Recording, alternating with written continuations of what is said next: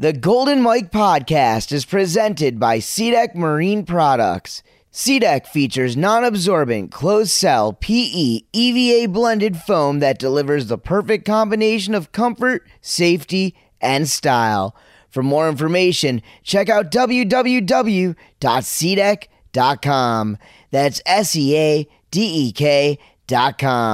Your boat deserves SeaDek. And now, it's showtime. Unbelievable. Recognized as the official voice of Toad Watersports for over a decade, his vocal tones have narrated the industry's biggest and most prestigious events in the world. With over 25 years of on-water experience, captivating charisma, and a command of his audience. Presented by SeaDek Marine Products, it's the Golden Mike Podcast. With the noise of the North himself, Dano, the Mano. Hey, everybody, and thank you for tuning in to episode 138 of the Golden Mike Podcast. As always, I am the noise of the North. I'm Dano, the Mano. Recording from my boathouse studio and quarantine safe space in lovely Windermere, Florida, home of the Windermere Wolverines. There you go, Arthur. Just throwing that one out there. Hope everyone's staying safe in these dark times, but just in case, here is your bi-monthly dose of audio sunshine. Today's episode is brought to you in part by SeaDek Marine Products. Times are uncertain right now. SeaDek is committed to providing the best customer service it can during this unprecedented pandemic and has vowed to keep its web store open to field any questions and place all orders. Once they're allowed to resume manufacturing in May, all orders will be shipped out in a timely fashion. If you're buying a new boat or wanting to give your current boat a facelift, right now is an awesome time to support a company like SeaDek, creating American-made products while supporting local mom-and-pop installers. Whether you need a new step pad to deck out an old swim platform or any other flooring solution, visit www.seadek.com. You may be surprised just how quick and reasonable they really are. It's time to give your boat what it deserves, and your boat deserves SeaDek. As you all know, the current coronavirus pandemic has halted all events both on the water and off, and I have my fingers crossed that all things will slowly start up again as soon as we move into the summer, but right now, no one knows anything for sure. If you are trying to monitor cancellations or looking for general wakeboard news, I suggest you guys check out the WWA.com, www.thewwa.com, as well as download their Rideline app for your smartphone and your tablet devices. Guys, this is an actual app. You find it in the App Store, and it's free. The WWA's Rideline app, it's great. It's a free tool for event resources, articles, and results, professional and amateur, nationwide and around the world. Also, if you find yourself stuck at home with nothing to do, I encourage all of you to go back and listen to some of the older episodes of this podcast, or just some you may have skipped over in the past. You can find them on SoundCloud, Google Podcast, iTunes, Apple Podcast. You can also listen to all the episodes on my website, noiseofthenorth.com. If you've always wanted to leave me a review on iTunes and never could find the time, well, how about right now? And if you know every episode by heart, I urge you guys to go check out all the other water sports podcasts out there. What a great time it is for water sports content.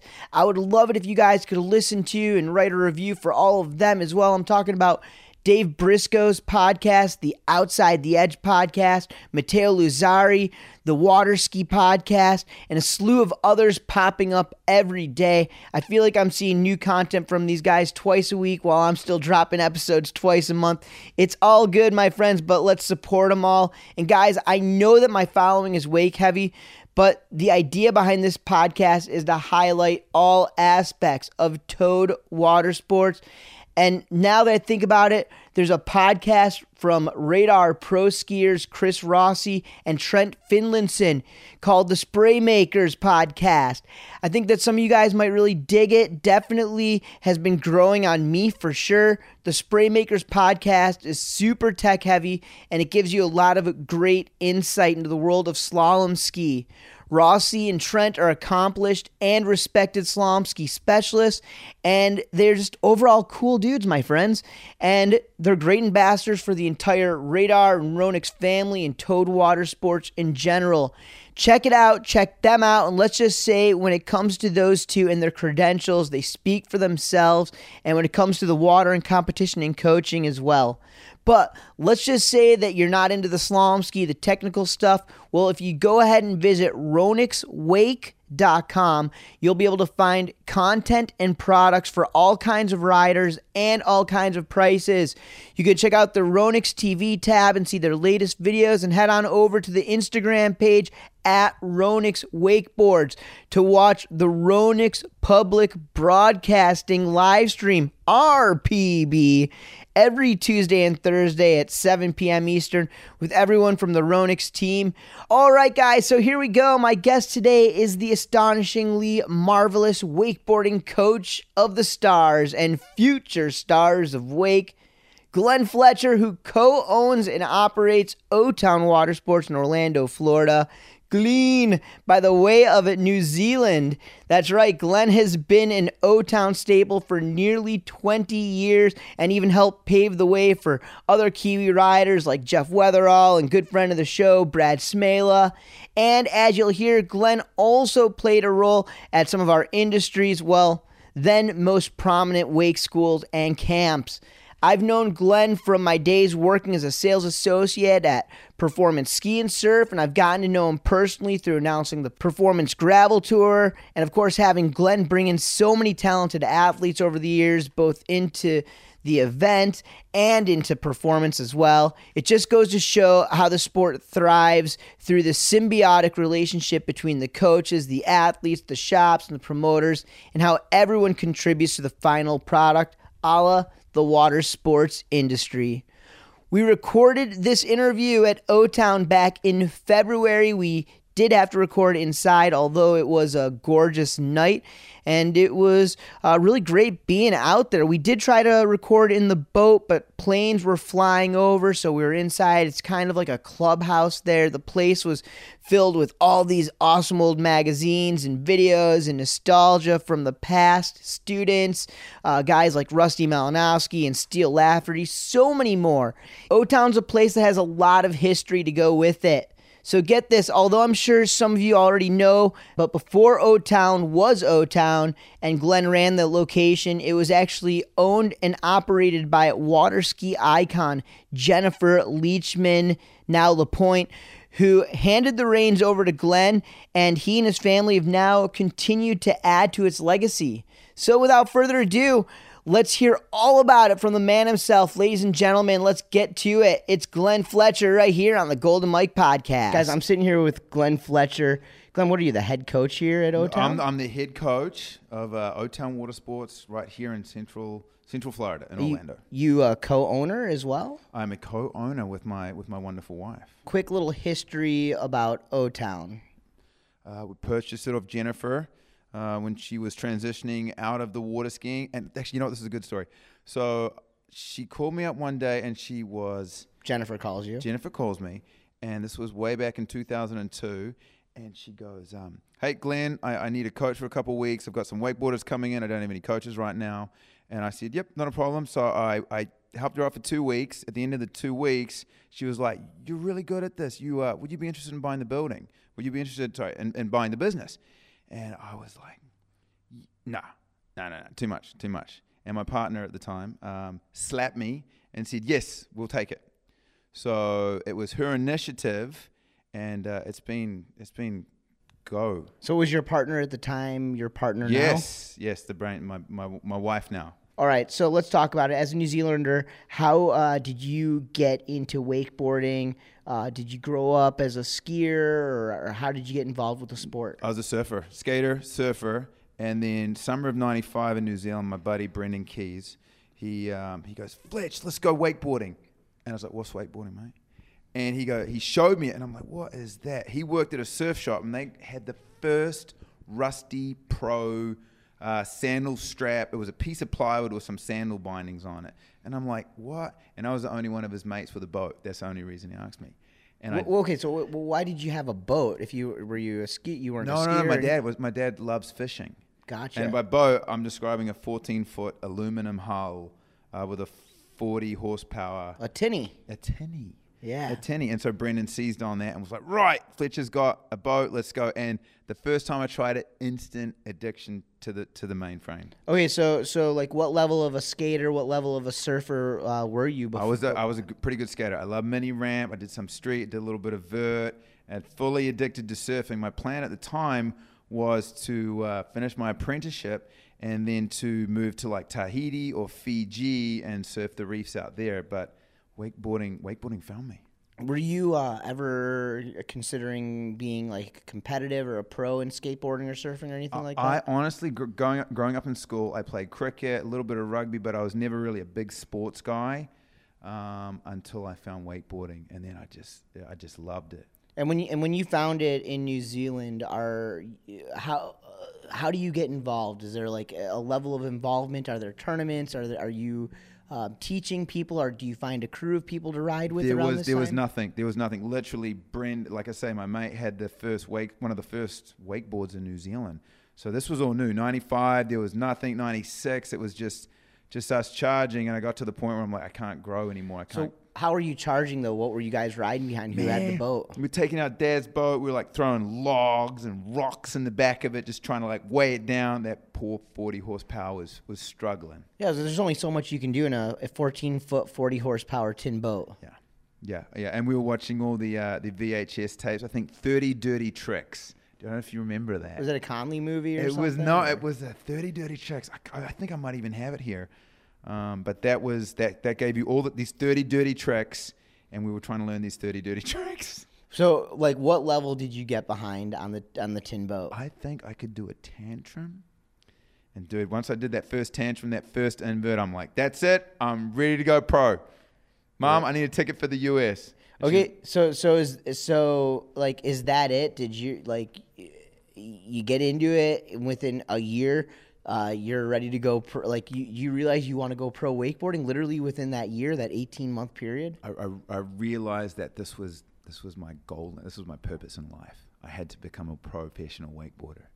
Who were the riders that you were looking up to? I know you said you were watching some VHSs in New Zealand, but I'm guessing you probably didn't have access the same way that we did over here in the States. So who were the guys that stood out? Were you reading Wakeboard Magazine? Was that even available? I found Wakeboard Magazine. I had to order it. Scott Barley, Drew McGuckin, Greg Nekrasen, Dean Lavelle, Murray, of course, Mikasic. I mean, those guys there, yeah. So are those the guys that inspired you to make the move to the United States? And was it straight to the United States, or did you do any kind of travel before that? No, man, I'd never been out of the country. And again, my plan was to go surfing in the islands, but once I found wakeboarding, I'm like, and I saw all the videos, and I'm like, Florida, Orlando, that's where I got to go. So you decide that you want to come to Florida. So what do you do? Do you buy a plane ticket to Orlando, or do you make some contacts down here? A water ski magazine. I had water ski magazine that I had found in a store. I went through the back of it, and I hand wrote letters to all the ski schools, basically declaring, I will do anything you want. I will live in the back garden shed, whatever it takes. I want to come and have the opportunity to wakeboard, and I'll do whatever it takes. And I wrote probably like 16, 17 of those, and one replied. Who was that? One replied, Andy Hansen. Andy Hansen. It was the Benzel Skiing Center at the time, which then transferred into the World Wakeboard Center with the Hansen family. So, just real fast, Andy Hansen, father of Trevor Hansen, Reed Hansen, Amber Hansen, and his wife Joni. So real fast here before we get into the WWC stuff, when you were moving from New Zealand over to the States to wakeboard, and you're hitting up all these ski schools, coaching isn't something that you want. Like, you were willing to do whatever, but in your mind, are you coming here to get water time, or are you coming over to the U.S. because you are aspiring to become a wakeboard champion? Wakeboard champion. I want to be pro. I want to do a Rayleigh, man.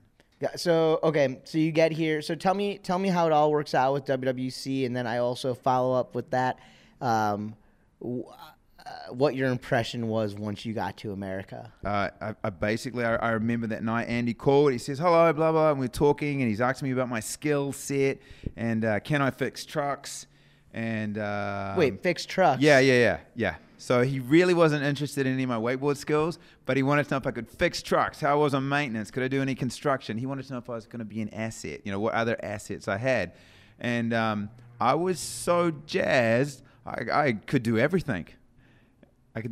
So then I remember running upstairs telling my parents, I'm like, I just got a phone call from the US. They want me. I think my mother started crying. How old are you at the time? I think I was 21, maybe 22. Right, yeah. And so my mother, they're freaking out. They've been watching too much Cops on TV. Right. So they know all about America, right? Yeah. Yeah. So the next thing I know, I'm buying a ticket. My dad's they're all worried. They think I'm a lunatic. I'm crazy. This is a crazy dream. I mean, this is crazy. Yeah, this is crazy. At this point, I mean, are there any other New Zealanders that have ever done what you're about to do, move to America to become a wakeboarder? Yeah, he became one of my close friends and still is Gavin Broadbent.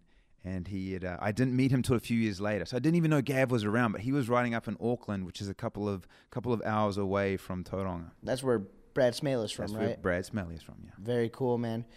Okay, so tell me about getting to America and the experience of meeting. So you took the job, I took the job. Andy, I can do it all. Okay, so you get your flight.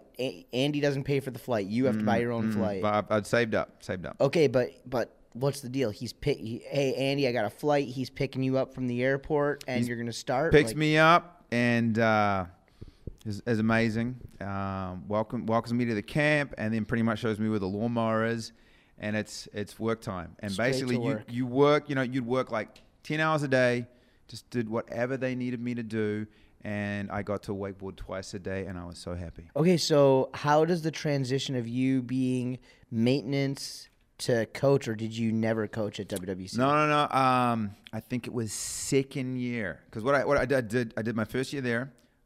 Which was maybe 3 or 4 months, and then I went back to the New Zealand summer, and I went back a completely different rider, and then I met a couple more New Zealanders. And so, is there any scene in New Zealand at this time? It was again like where I lived, because it's a coastal town. There was no real scene. I was the scene, me and my mates, and so I didn't realize that up in Auckland, there was a small scene, and that's where I got to meet Gavin. And Gavin introduced me to a lot of the local guys and helped me get to ride behind better boats.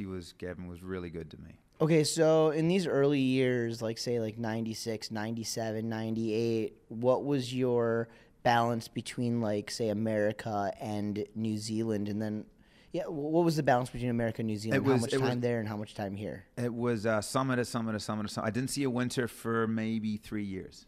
Okay, so and how many years were you going back? Because now you don't really go back to New Zealand anymore. No, I went back, yeah. I hardly ever go. In fact, I went back last March for the first time in 19 years. Wow. That's crazy.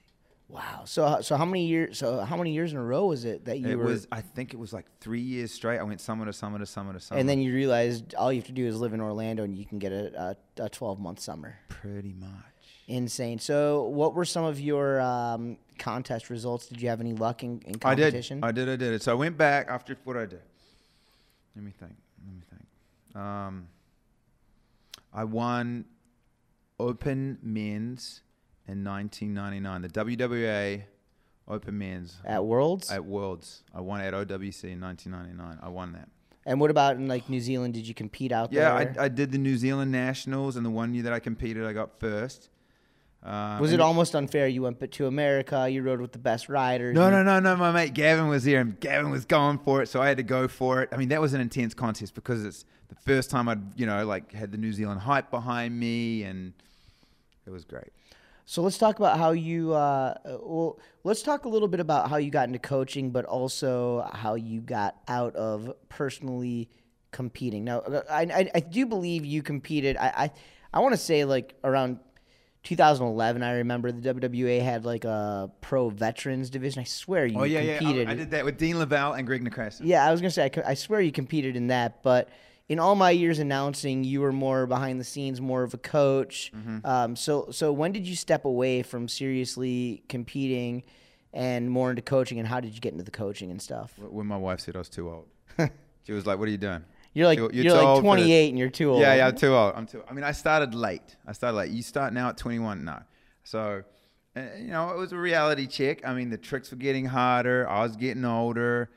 And after all these years of getting to wakeboard and working as a coach to get that, to make that wakeboarding happen, I actually turned out refined my skills as a coach and realized, wow, I really love coaching over the wakeboarding. Did you ever have?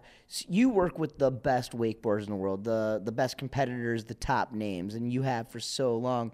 And you see these drives, and you probably also mentally know what drives some of these guys. Like, did you, looking back at it, did you have that same drive that say something? Oh, yeah. Oh, I did. I just didn't have the guidance. I didn't listen to the people that were like, you need to learn a 180 first. You need to go back and learn that first. So I was so bullheaded, which is, too much testosterone. But that's why I think now as a coach, I have the perspective. I know he's not going to listen if I tell him this way. So I tell them another way. And that's why I love coaching the ladies, because the ladies listen. Yeah. All right, so tell me how you got into the coaching. When did it start, and what was that transition? Well, it was from working for the Hansons and then having an opportunity to work for the great PJ Marks and the wakeboard camp. That was insane. That was a crazy 3 years working for them. Carl Schmidt, one of the best coaches ever in the industry. And so many cool coaches at the wakeboard camp. I went from the Hansons, working with PJ. So when you were at WWC, did they end up hiring you as a coach eventually? Eventually. I had to work my way up. So how did that happen? How did you fall into get into the coaching position? I think Andy saw me simmer down a little bit. And he saw my boat driving skills improve, and I was working with the students better. I'd settled down. I'd calmed down a little bit. And Andy's a great guy. He's really good at kind of grooming people, if that makes sense. Right. And he pointed me in the right direction. Very good. Okay, so you worked there, and then in your timeline, I know, and you just kind of mentioned it right there, you end up at the wakeboard camp, which is a competing wakeboard school. Yes. So how is the relationship with WWC, and also how do you end up over there at wakeboard camp? It was fine. The wakeboard camp was, it was in the next route I had to go.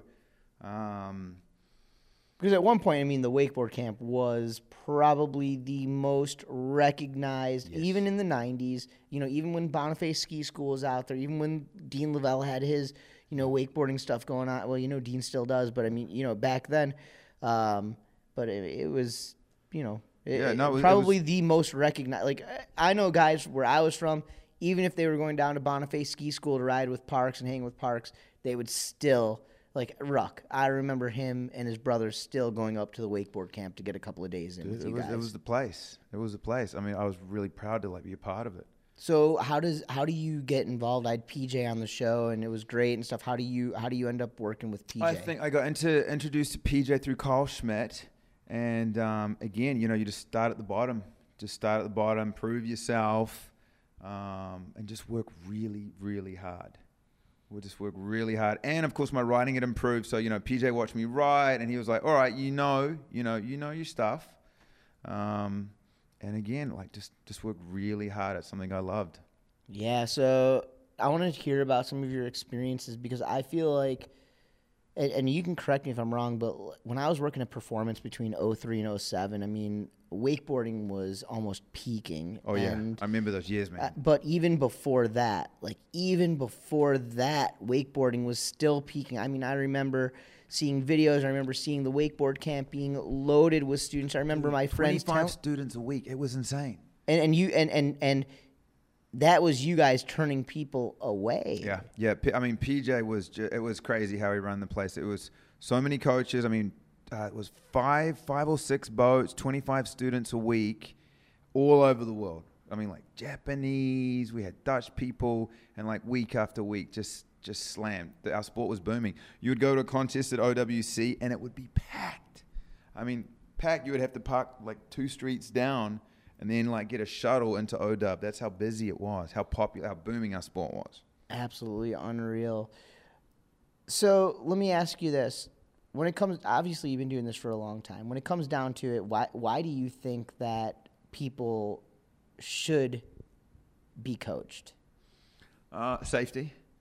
It's a dangerous sport, especially now with the bigger wakes. So like having someone experienced guiding you, driving for you is going to keep you a whole lot healthier. Okay, so do you think that there's like a certain type of person that coaching is for, or do you think that everyone can benefit from coaching? I mean, it's just like it's so different now, and I don't know. Like the sales show that people are still buying wakeboards, but I don't know. To me, if I look through the pages of the magazines, which, you know, obviously, like, there is no wakeboarding mag anymore, but, you know, like, in the old days, you look through, and there were so many ski schools, there were so many wakeboard schools. So many advertisers. So many. I mean, obviously, things are different now, but it's hard for me to believe that there aren't the amount of, I mean, I believe there aren't the amount of people who are seriously, competitively wakeboarding anymore, but I believe that people still have it in their boats and are taking fun rides. It's different, man. It used to be more of a rebel thing, like a skater thing, you know, even back in the day, the old videos that have some skate clips in there, guys riding behind, outboard boats. It seems now that's gotten so specialized, so directed towards having to have these $100,000 machines, that rebel, you know, has kind of dropped away.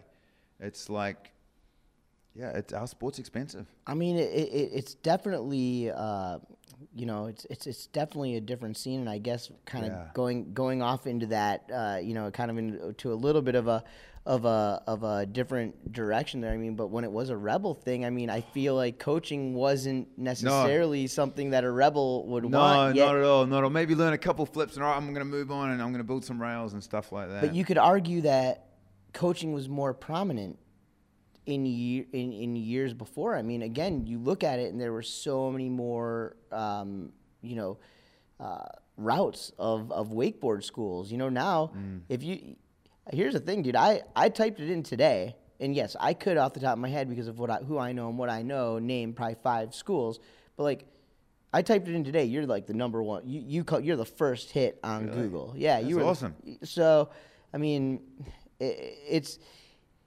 I don't know. It's something, but like it's special for you guys. But at the end of the day, like there were still only like maybe 12 options on there. You know, that's crazy. So I mean, I don't know, man. I mean, as our sport shrunk, that scares me because I love our sport. I know. Again, I look at it, and you know, I go to the WSIA meetings, and I get to hear some of the numbers and whatnot. And wakeboard sales, I mean, they're not bad. They really aren't. Wakeboard water. I mean, people are still buying the equipment. People are still out there. The boat sales are, you know, bigger than ever right now. So, I don't know. Yeah, getting kind of going back to it. So I do want to know, like, when it comes to coaching, why you think people should be coached, and you know, maybe who should be coached. Like, is it for those, you know, recreational riders? Rebels. I mean, if it's for like let me think. I've got a kid in from Seattle at the moment, and he's in college, and his parents have been cool, and they've said, all right, well, you can go down to Florida for the winter. And so this kid is making the most of this opportunity. He's coming in for coaching a couple times a week. He's taking notes. He's going to the gym. He's going to the cable. I think it's coaching maybe not for everybody, but for the people that want to excel, learn the tricks safely, to get better at it, to experience being around other riders. Well, let's talk about a few of the different kinds of people that maybe come to ski school, because I would guess that you have this guy kind of sounds like somebody who's more of a recreationalist, for, you know, who does want to get better, but you know, you have a record of training and coaching some of the biggest and best names in the sport today. But what about some of the people who don't really care about competition? That's cool. That's cool. I love it. Last week we had a guy named Rich from Washington, and he was 52. He's a car salesman, and he was getting cabin fever. And he called me up, and he was like, "Hello, am I advanced enough? Can I come down to you? I'd like to learn power slide." And a couple went. I'm like, "Let's do it, man." And he came down for 3 days, and we had a blast. I mean, I love that. As much as I love helping someone learn their first 7, their first double, I love watching someone get booted for the first times on a double up, on learning their first 1 wake 360. So I just love coaching. Do you guys do like any? Do you guys ever get like the birthday party or anything like that? The group of kids. Of course. Yeah. You know, I mean, we'll do anything. We just got a new e-foil in. That's pretty experimental. We're just figuring that out. I love coaching wake surfing. You actually have a water ski boat out there. And we too. have 1992 Ski Nautique. I love that machine. Yeah, that thing. 3,000 hours on her. Wow. Woo. That thing is that's a little beater. I out actually there. blew the muffler out. I blew the muffler out a couple of days ago. I was right next to it. I kicked it over and blew the right side of the muffler out. My ears were ringing, and I did a fiberglass patch. I'll show you later on. I'm pretty sure it's going to blow out again. Yeah, well, you know what? I'm sure 3,000 hours. I'm guessing did you buy that brand new? No. There's a good story behind that. No, I did not buy it new. I think it had like 200 hours on it, and it had the water pump had frozen up on it. The head gaskets had cracked. Anyway, it's the longest story. I love that boat. Yeah, well, I've taken a couple of rides behind that boat, and I'm a fan myself. So, let's get back to a little coaching stuff here.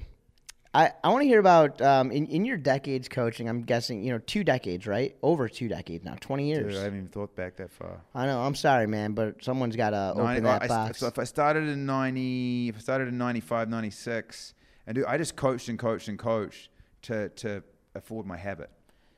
Well, okay, so I'm looking around here, and I'm looking at some of the boards. You showed me some of the journals that your students, and looking at the names, and obviously I announced the contest, and I see where people train. It's on their bio sheets.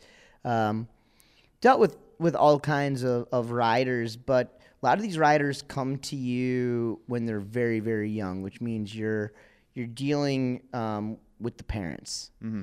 Sometimes this can be, I'm guessing this can be a very easy task, and I'm guessing that sometimes this isn't a very easy task for you. And I'm hoping that you could share, you don't have to give me any names of parents or whatever, but some experiences that you've had, maybe like ideal experiences with parents, and maybe the like not so ideal, because I feel like we're going to have a lot of like competitive riders' families probably listening to this show. Mm-hmm. So, like this is almost maybe tips or hints for them, how to talk to the coach or how to listen. I just, all too often I know I coach and a little bit when I was younger, and I had this one experience. I remember I had a parent who came up to me and said, "If you don't teach my kid the flip, I will go to the next person that will teach my kid the flip."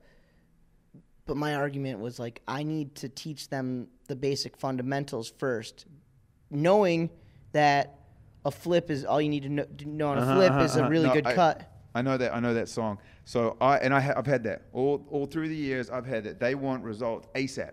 They don't want to see toe side jumps and 180s. They want flips and they want spins and they want them now. They want their bang for their buck. So I've developed. It's quick. It's reasonably violent.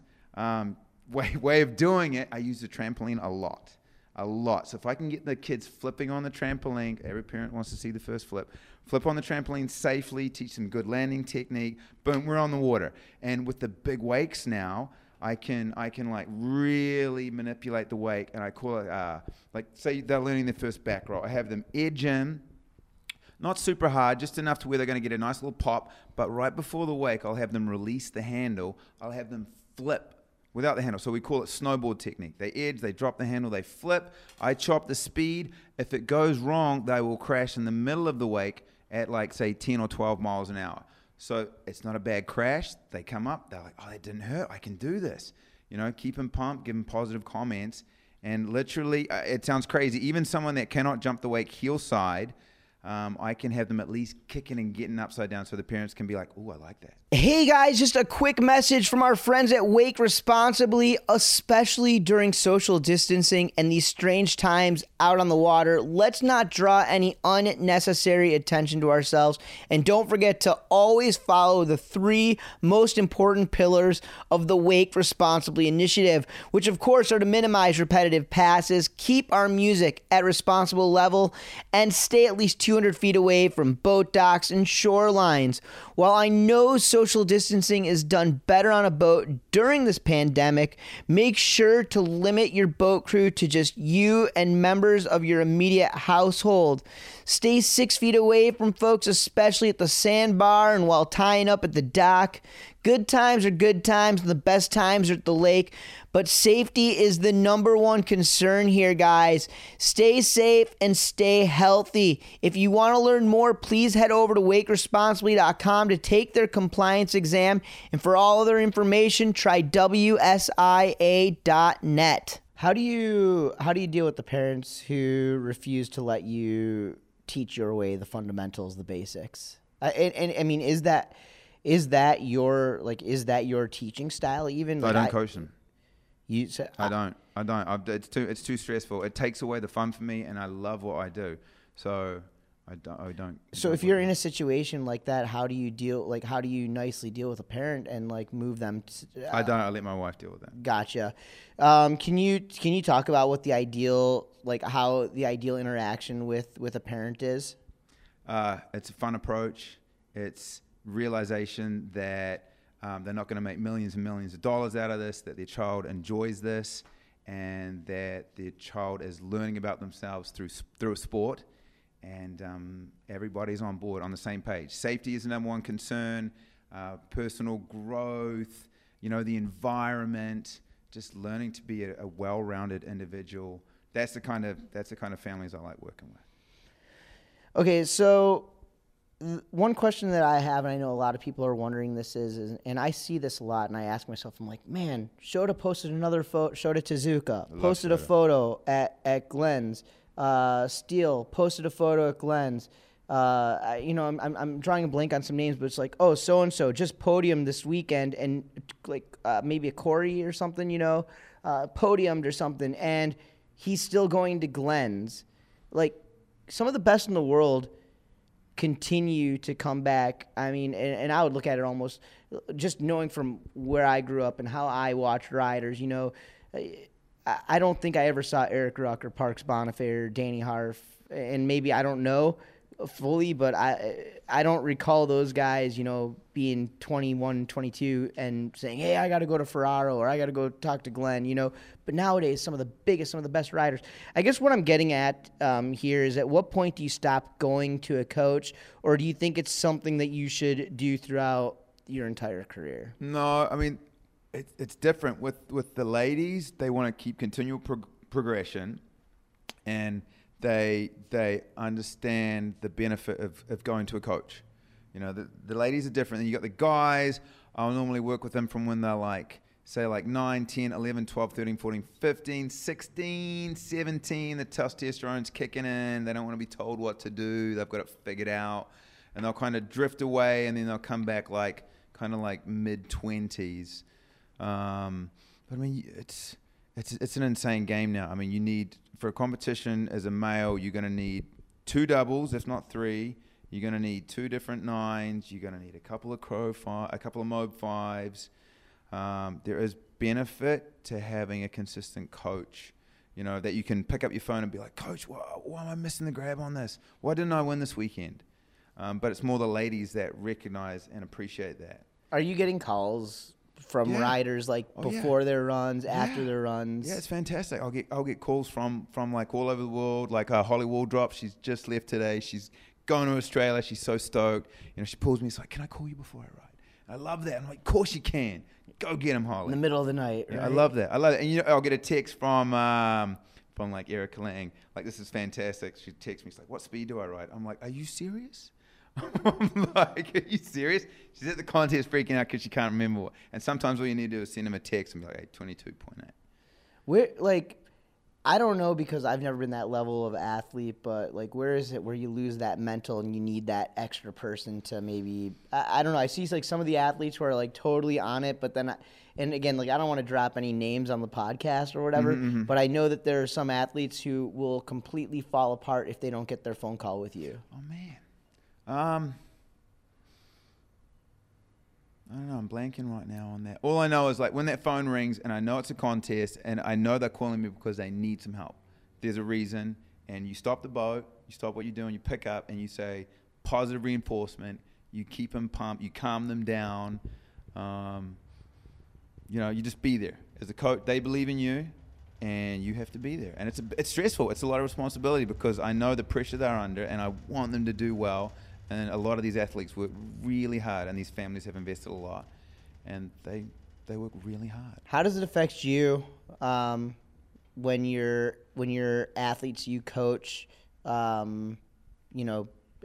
achieve the dream, and also how does it affect you if you work so hard with a student and they go and it just completely goes in the opposite direction? It's a roller coaster. It's a roller coaster. You know, some of our guys have done so well, and some of them have got such great potential, and then they just can't quite pull it together. I don't know. You just be there. You be supportive, and it's just after doing this for like 20 years, it's just part of the ride, right? Part of the wakeboarding life. Are there any riders that you get nervous for? All of them. You still get nervous, huh? All of them, man. No matter how hard we work, you know, you're watching on the internet. And they're across the world competing, your heart's like doo-doo, doo-doo, doo-doo, doo-doo, doo-doo. Absolutely, man. I got to say, you guys here have done such an insane job over the years, and the O-Town has just been so visible, and you've done such a great job taking care of, the amateurs and the pros. Who could you kind of say are some of your, like, brightest stars here who've come through the doors of O-Town? I mean, obviously Malinoski. Love Russell. Russell was awesome. He's dynamite. So what was Rusty's relationship with you? I got and some O-Town? good Rusty stories. We had just bought the business in 2003. He had just moved on to Lake Frederica down on Cimarron. There was a bunch of Canadians living on that lake and all riding behind this Malibu. I think it had a pylon on it, and Rusty was just super hungry, and I just you'd feel the fire. If he didn't get to ride 6 or 7 times a day, he'd be mad, and he would do anything to ride. He helped us paint the building originally. Probably painted it faster than you could have ever imagined. Ever. We'd run out of paint.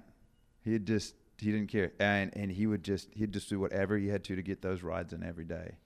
So Rusty was hanging out here when you guys first started coming into like the game of as far as like wakeboarding goes. I mean, he was one of your first like major prime time students. Yeah. So do you think like having a guy like him and people seeing the success that he got, and then also his training regimen? I mean. Again, like you make it sound like it's all him, but like how much does he owe to that? Like how much did you push him to be such an animal there? Because honestly, Malinoski didn't need pushing. He was just go. I mean, we can both probably sit back and recognize that Rusty slightly helped change the game. I mean, the athletes, it went from being a full-on lifestyle to a really, really athletic game. You know. Mm-hmm. So. Any other names? Still Lafferty. Love the Lafferty family. Amazing family. And Steele was just very different mentality. Steele was very cruisy, but just super talented. Well, let me ask you about perhaps if there's any names that maybe stopped through for a little brushing up that people might be surprised to hear about. I got to work with Megan Ethel when she was like 12 and 13. She was like Rusty. And now does she still stop in for any? I love Megan. That's a board. She signed me a board and sent it in last year. Dallas Friday. Love Dallas. Dallas still comes by, right? No, she doesn't. But I love Dallas. Massive air spins. Who else? I'm looking around now. Shoda. I love Mr. Tezuka. I mean, we need him in our sport. He's like him and Keith Lyman. We need that style in our sport. Man, I'm trying to think.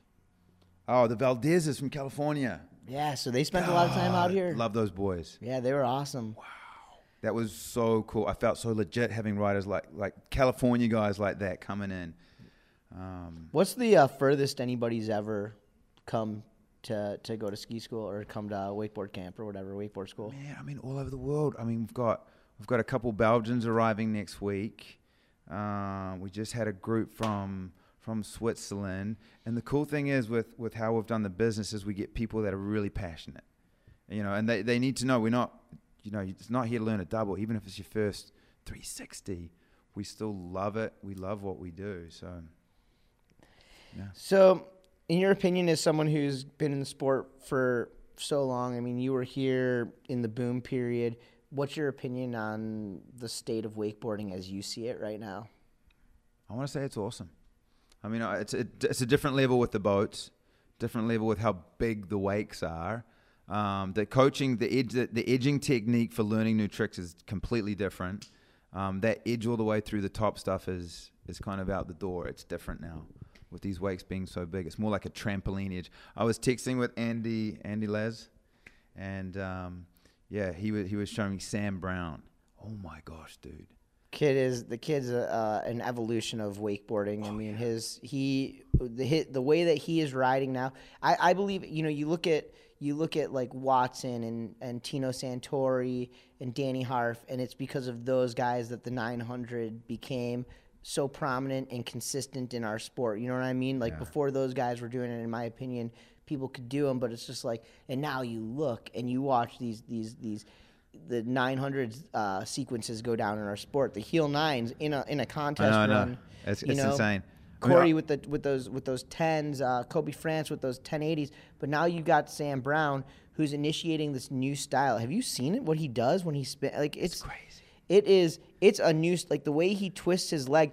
Even if his body doesn't make that spin, his board gets around and his body. That would rip me in half if I tried to land like that. I remember Greg Nelson, Hyperlight, landed the first 720 on that movie. Remember the movie Mayday? Yeah, of course. Yeah, and when he landed this first 7 caught on camera, and it was like, whoa, the sport is crazy. And now the way that these kids are doing it, it's insane. I love seeing this whole new style. I really do. I love seeing the evolution. I miss the old style though.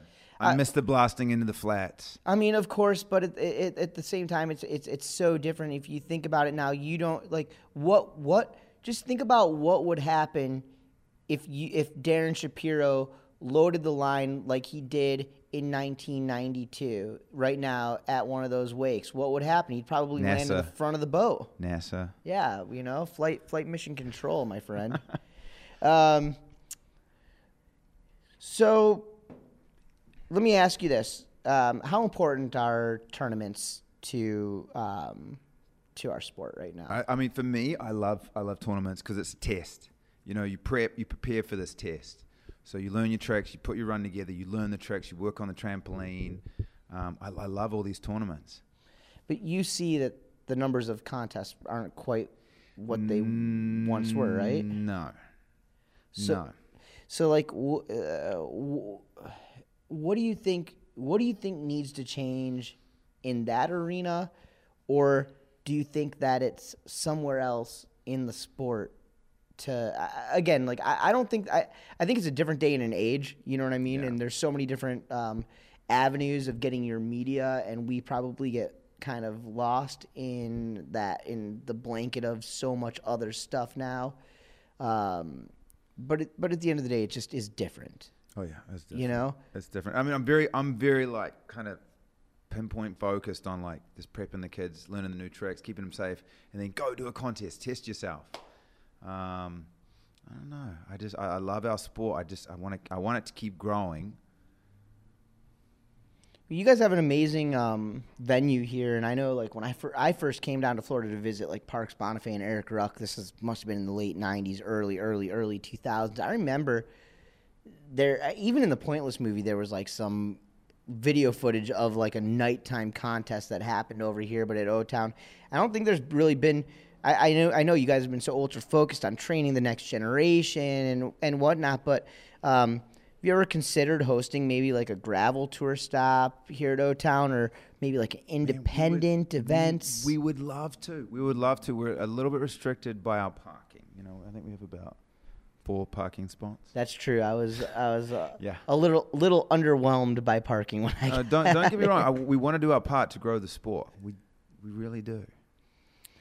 All right. Well, as we kind of come to the end here, I wanted to throw a couple of names out of guys who I kind of came up through the ranks with, and aside from you, they're probably the 2 most recognizable names out of New Zealand. And I just wanted to find out if you had any experiences or stories, because if there were 2 guys to have experiences or stories with, these would be them.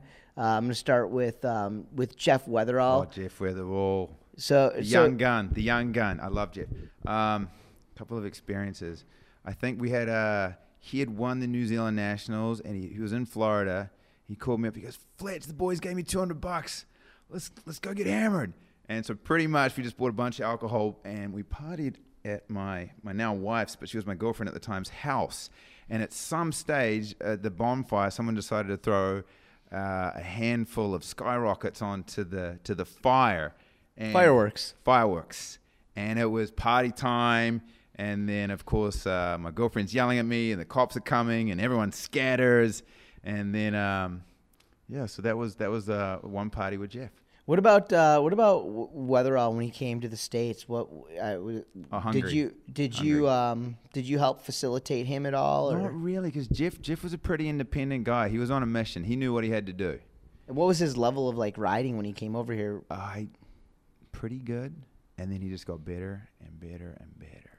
You ever keep in touch with Jeff at all? I follow him on Instagram and stuff, and at the moment I think he's like jumping off of buildings and jumping out of planes and stuff, so still the same Jeff. He's crazy. Other name that you must have known I was going to mention is B-Rad, Brad Smela. Yes, of course. I got a good Brad story. So I built this floating like big pontoon boat with a slide on it. Not a wakeboard slide, but like a slide for the kids. Got a couple kids. And we had that out the front of our lake house, but it was so big when a storm would come, it would break loose and drift into our neighbor's docks. So my partner was like, "You got to get rid of that thing." And I'm like, "I can't take that thing apart." So I called up Brad, who was working at the wakeboard camp. I'm like, "Brad, I need your help." He's like, "Let's go, bro." So he came over at the beginning of a lightning storm, and we didn't even think. Talk about ignorant.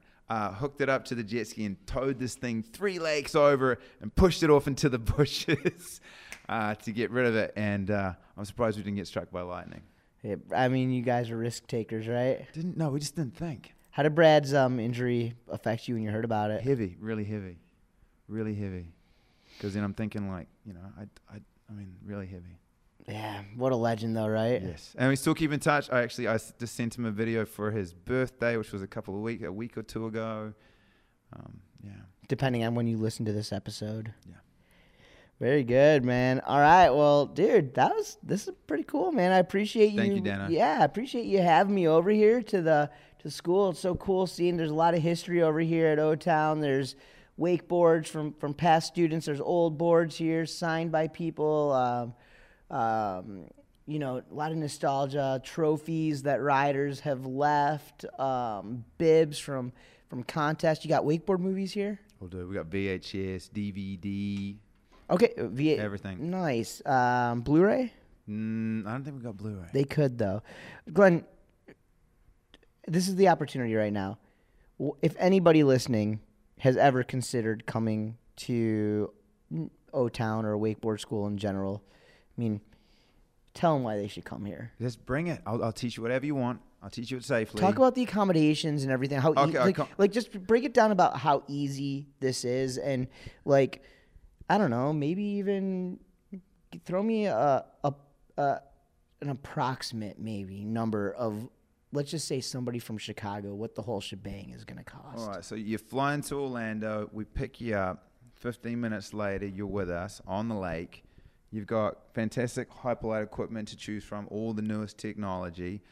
I get you out there on the lake. Well, first of all, we set goals, what you want to learn, what your level is. We'll do a little bit of trampoline, figure out you want to flip, you want to spin.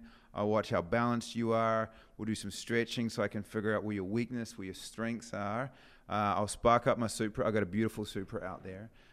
It's got 2,400 hours on it. I've got a brand new Raptor engine in it. Amazing in my engine. Scotty Clark, you're awesome. Legend.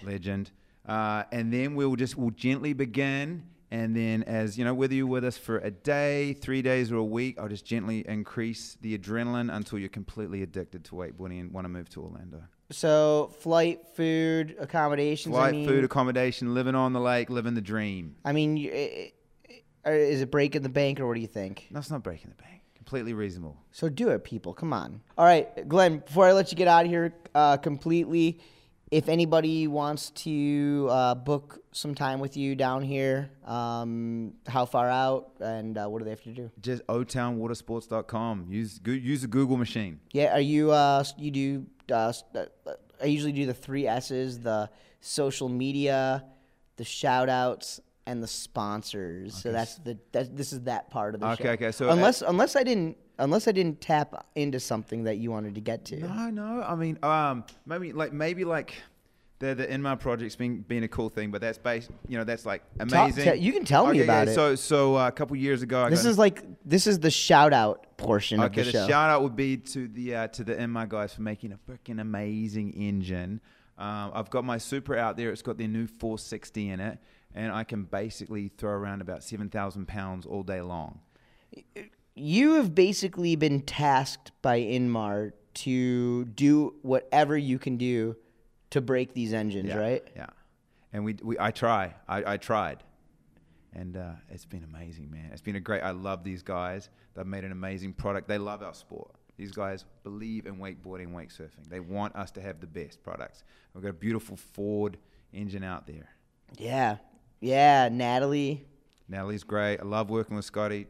Chuck's awesome. Scotty Clack, real quick. Just give us a quick... Scotty, guys, for those of you guys listening, mentioned him in the past before. Scotty Clack, legendary Toad Watersports athlete, one of the best water skiers of all time, but, man, always been just a huge supporter of wakeboarding. Super cool guy. Just a super cool guy. And he's now learning guitar. So we're doing guitar tutoring. I guitar tutor him a couple times a week over the phone. Very, very good. Right. So you're coach on the water and off the water. I love music. Whenever you come into O-Town, I'll also try and force a guitar on you to learn guitar.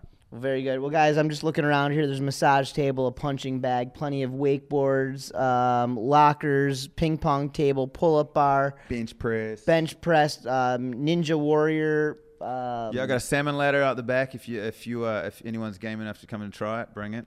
Do it. Bring it. All right, guys, I recommend you come out here. The shout-outs, the sponsors. Greg Nelson, Hyperlight, Supra, Inmar, of course. And my amazing girls. I have a fantastic wife and family who's given me 3 beautiful girls. I'm blessed. Call them out. And I love living in America. Let's hear it. I'm living the dream. I'm blessed. This is a country where if you work really hard, you'll be rewarded.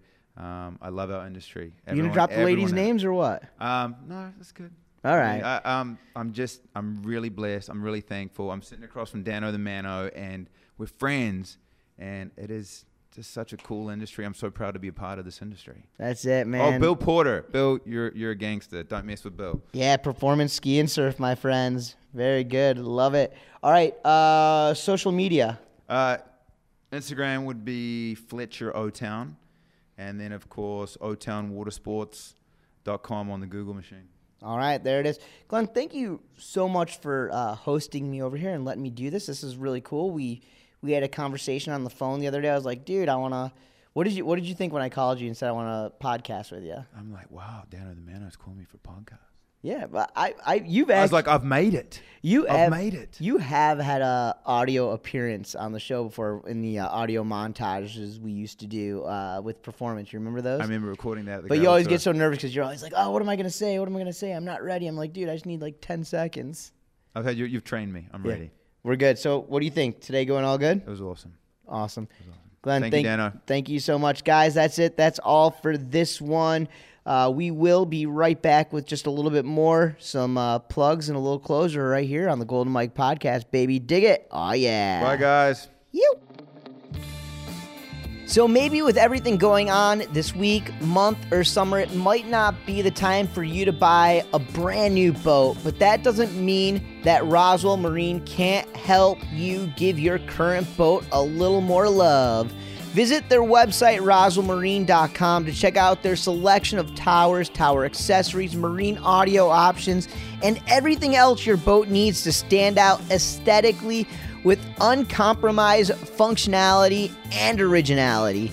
Roswell's motto is quality without compromise, and no matter what you buy, you can buy it with confidence, knowing that Roswell products are built to perform reliably from the moment you install them. Before you put your boat back in the water, check out one of their 30-plus dealers around the U.S. and Canada. Be sure to use the dealer search function on their website and find the one closest to you. That website again is www.roswellmarine.com. Presented by Sea Deck Marine Products. It's the Golden Mike Podcast with the Noise of the North, Dano the Mano.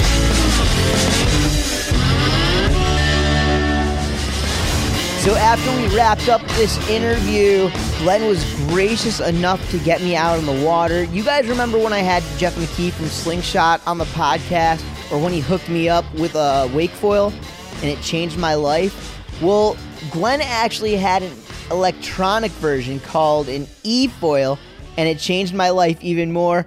I was hesitant at first, but Glen encouraged me to go out and ride it out on Lake Barton as the sun was setting. It was truly beautiful. I wore one of those BB Talkin' Bluetooth helmets, and Glen was in my ear the entire time, coaching me through it. So a big thank you to Glen for the interview, for the history, and for letting me ride that e-foil. I will always appreciate it, and you. Speaking of people we appreciate, we are currently announcing all of the athletes, the skiers, the riders we accepted to compete in this year's Twin Lakes Corn Fest. We're dropping names every week over on our Facebook and Instagram pages, so give us a follow at TL Cornfest if you don't already. We figured that regardless of what's going on, we owe it to these athletes to highlight and promote the fact that they will be competing at Twin Lakes Corn Fest. And as far as updates go, we're monitoring the news and talking to other folks within the industry. We never want to put anyone to risk, so we'll see how things progress in the next few weeks and months, and we can update you guys when we know more. For right now, check out tlcornfest.com for more details, and again on Facebook and Instagram at TL Cornfest. All right, I do want to thank you all for listening. An enormous thank you to the sponsors of this podcast for their continued support. Thanks to Sea Deck Marine Products, WSIA, Wake Responsibly, Active Watersports, Roswell Marine, Centurion Boats, Boulder Boats, Masterline, Radar and Ronex, O'Brien, Lead Wake, Slingshot, Hyperlight, Conley, and GoPuck. Behind the scenes, a special thanks to Jane Levy in the office, Arthur Shabashevich on copy, and Rich Walsh on sound. Glen Fletcher, thanks you, legend. That's it. That's all for me, folks. And just a reminder, you can follow the show on Facebook at the Golden Mike Podcast and me on Instagram at Dano T Mano. Message me there or at Golden Mike at noiseofthenorth.com. Want to thank you all for tuning in and listening. As always, I am the Noise of the North. I'm Dano the Mano, and you can hear me next time once again right here on the Golden Mike Podcast.